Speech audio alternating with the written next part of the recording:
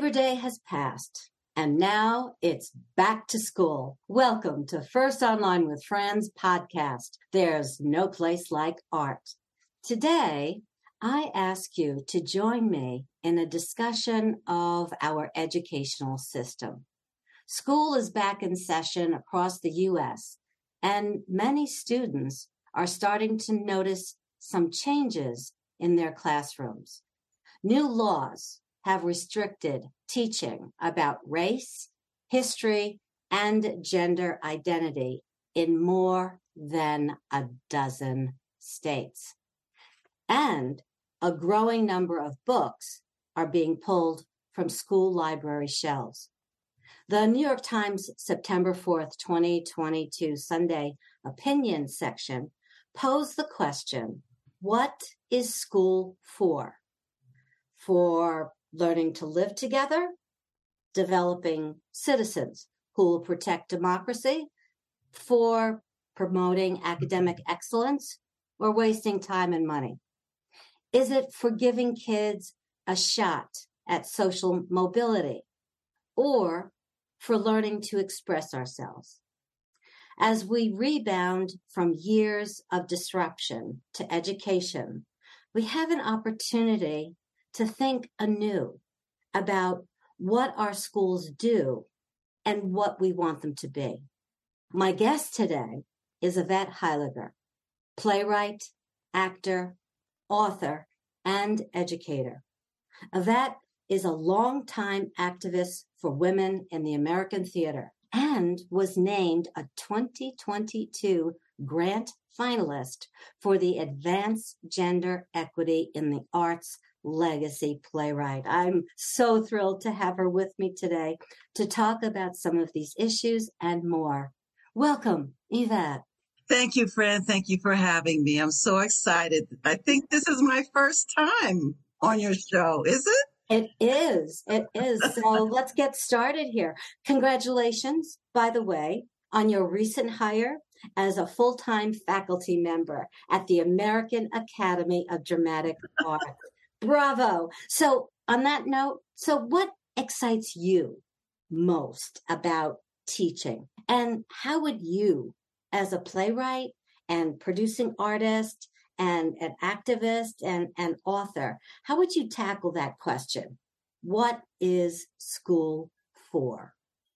Well, I think about my great-grandmother. Her name was Maddie, and she always bragged about her mother, who was a school teacher. And I think about the times that her mother was probably teaching, probably right after the period of slavery, during Reconstruction, when African Americans and former slaves were interested in learning and bettering their lives through education. So I think a little bit of the teaching bug probably came from my great-great-great-grandmother. Wow. So it just means so much to me to carry on that legacy through my own work. Initially, I started teaching through my work as a playwright and producing artist. The plays that I write deal with social justice issues. I just was so excited to be holding a mirror up to society, as they say, through my work as an artist. And now I've started teaching, as you said, at the American Academy of Dramatic Arts. And it's so exciting to be in front of an international community of students who have come to the United States to learn about the craft of acting. I wasn't aware of that. Oh, so you have, wow. So you can really tap into new perspectives and, push boundaries. Good for you. Oh, this is exciting. We do have a large international community, but we also, of course, have our American students, Yeah. But it's just so much fun to be with them. Yeah. And so how are you going to, or are you planning to, well, I think you probably will, intersect to open these minds through your social activism? Well, when I first started acting, I realized that I quickly had to start writing and writing work for myself and discover the entrepreneurial spirit that lived within me in order to start getting work out there. Because as if you sit around waiting for the phone to ring, you're really going to be waiting. Here, here. So, we both know that. that's right. And so I just developed my entrepreneurial spirit and discovered playwriting.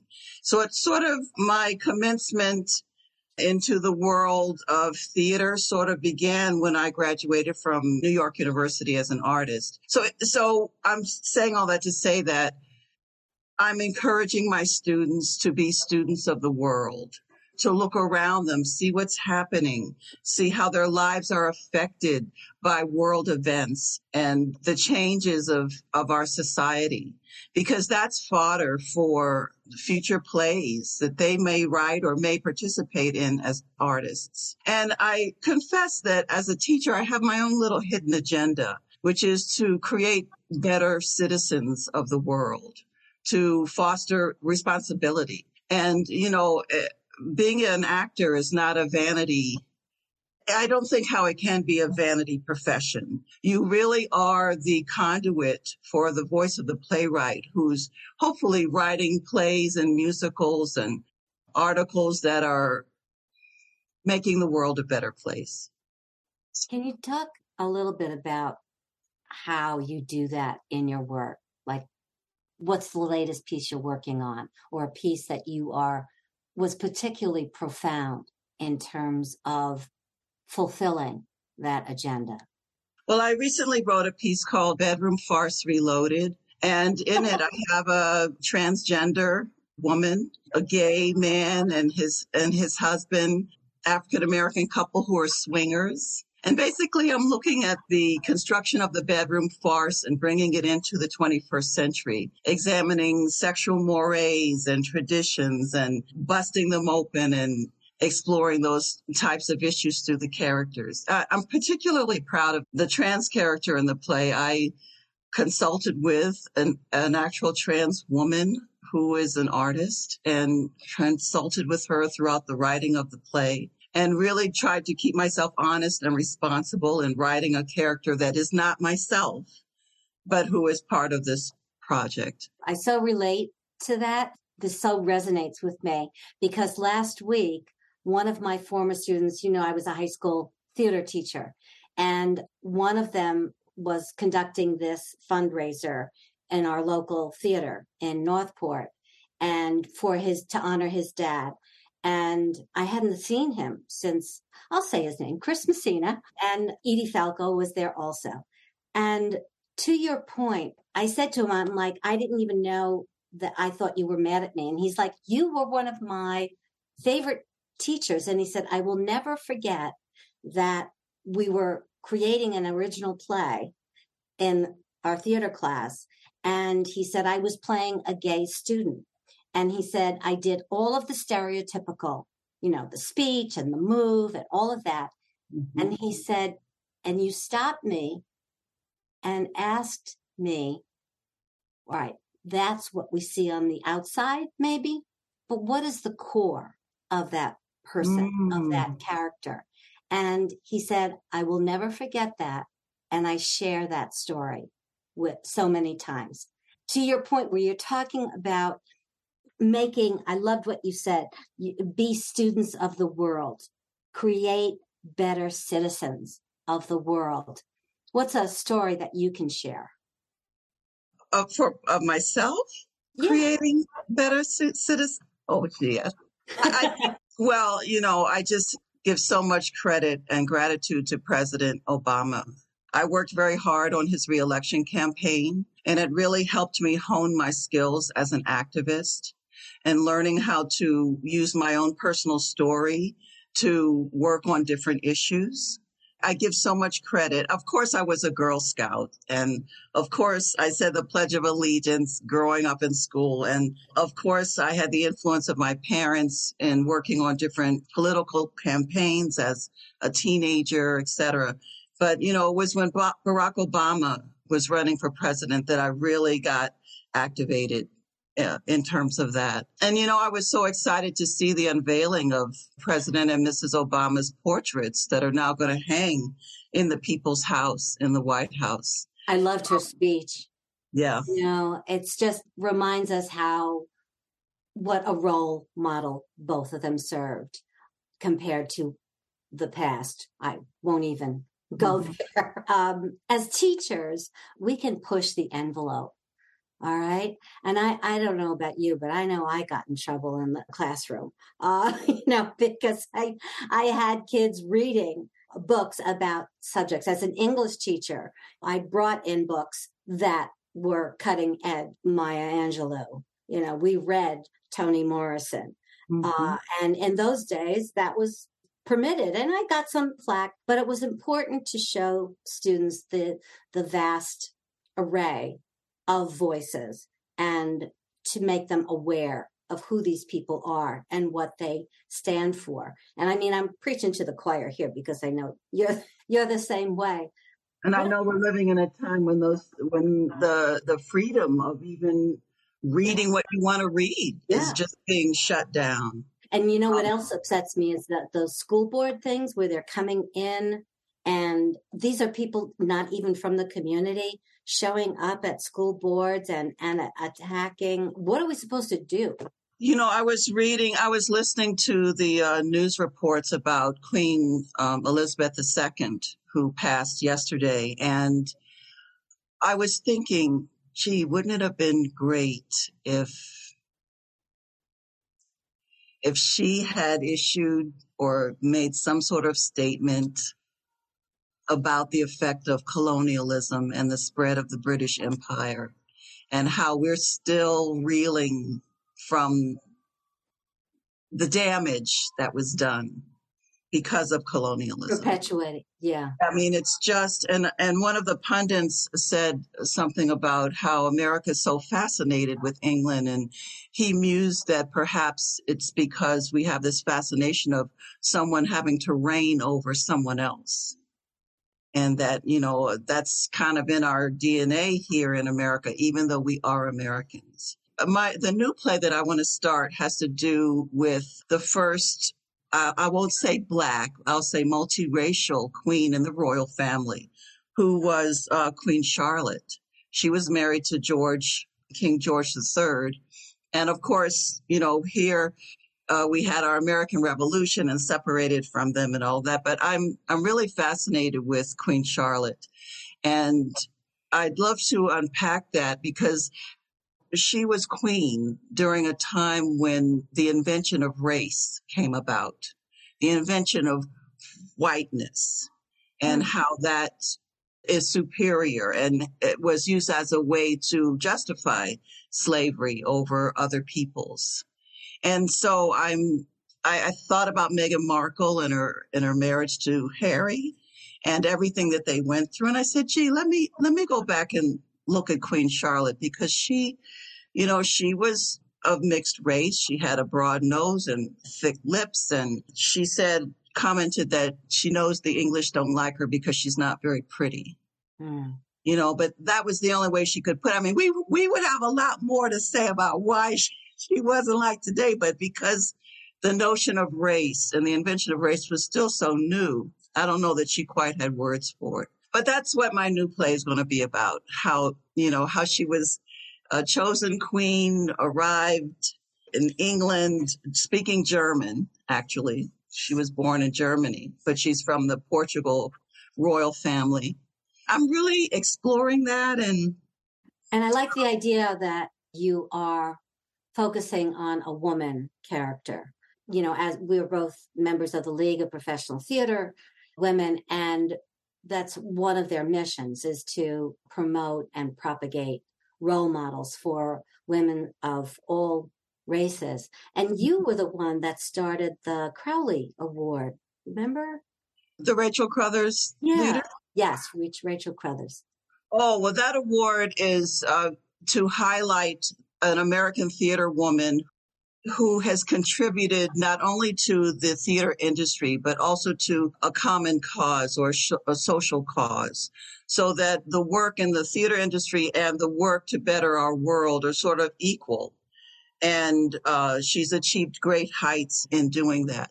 I'm very much interested in how, as artists, we can better the world, and looking at artists who are doing that kind of behind the scenes work socially to improve. I mean, look at Jon Stewart, who's done so much great work for the victims of 9/11.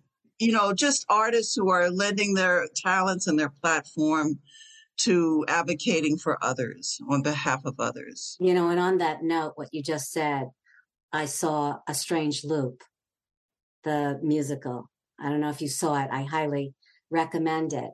And the young man who wrote the play, named Usher, because he was an usher, at the Lion King. And he talked about how he went about trying to write a musical about his persona.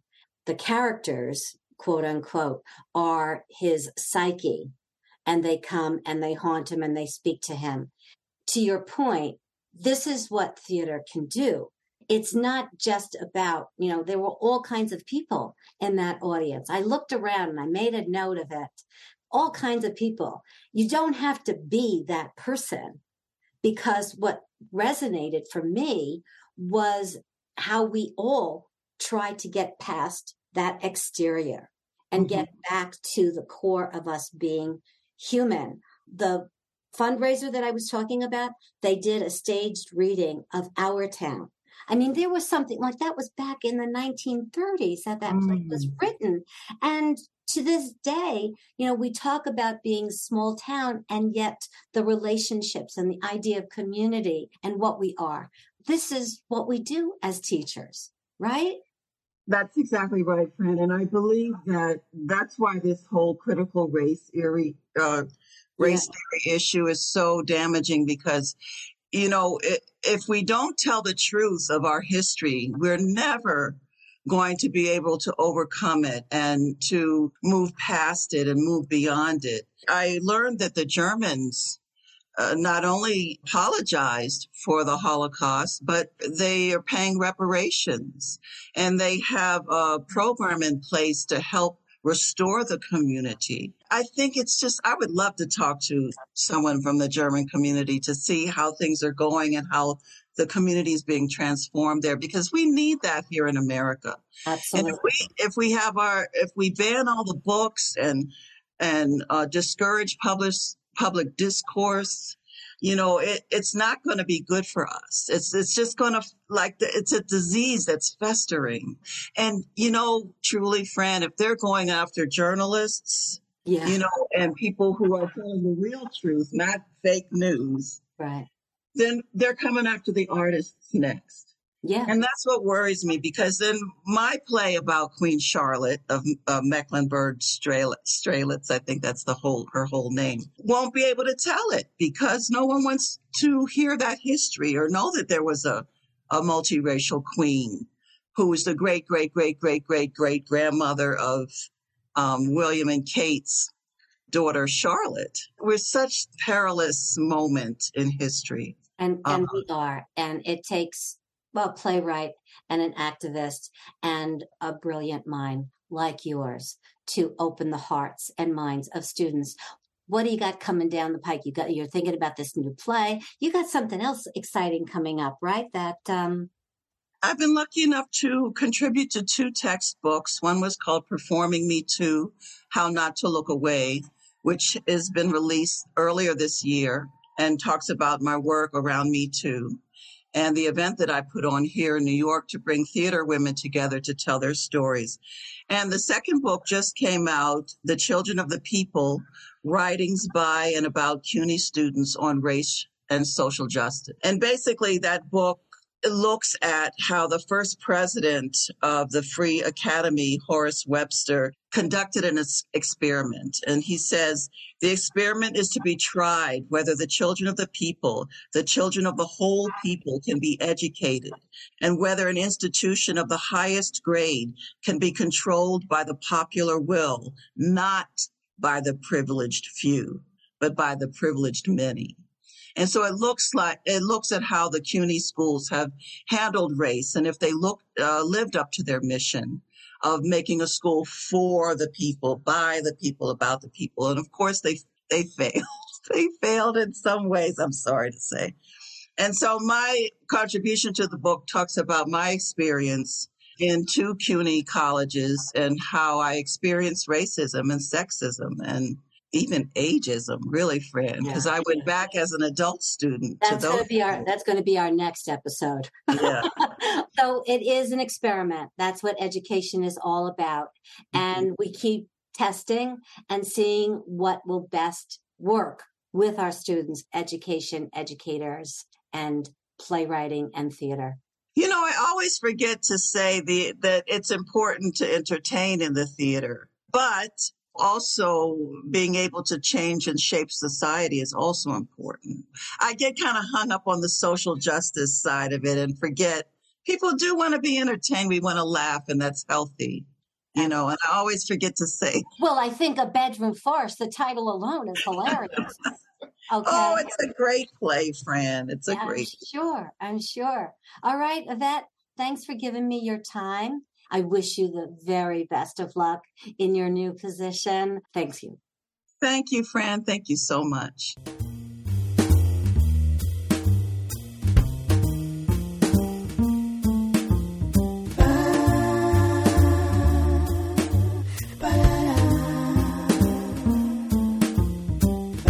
Find out more about what Fran is up to. Go to her website at firstonlinewithfran.com. This program was produced by March Hare Media and recorded at Wheatsheet Studio Productions.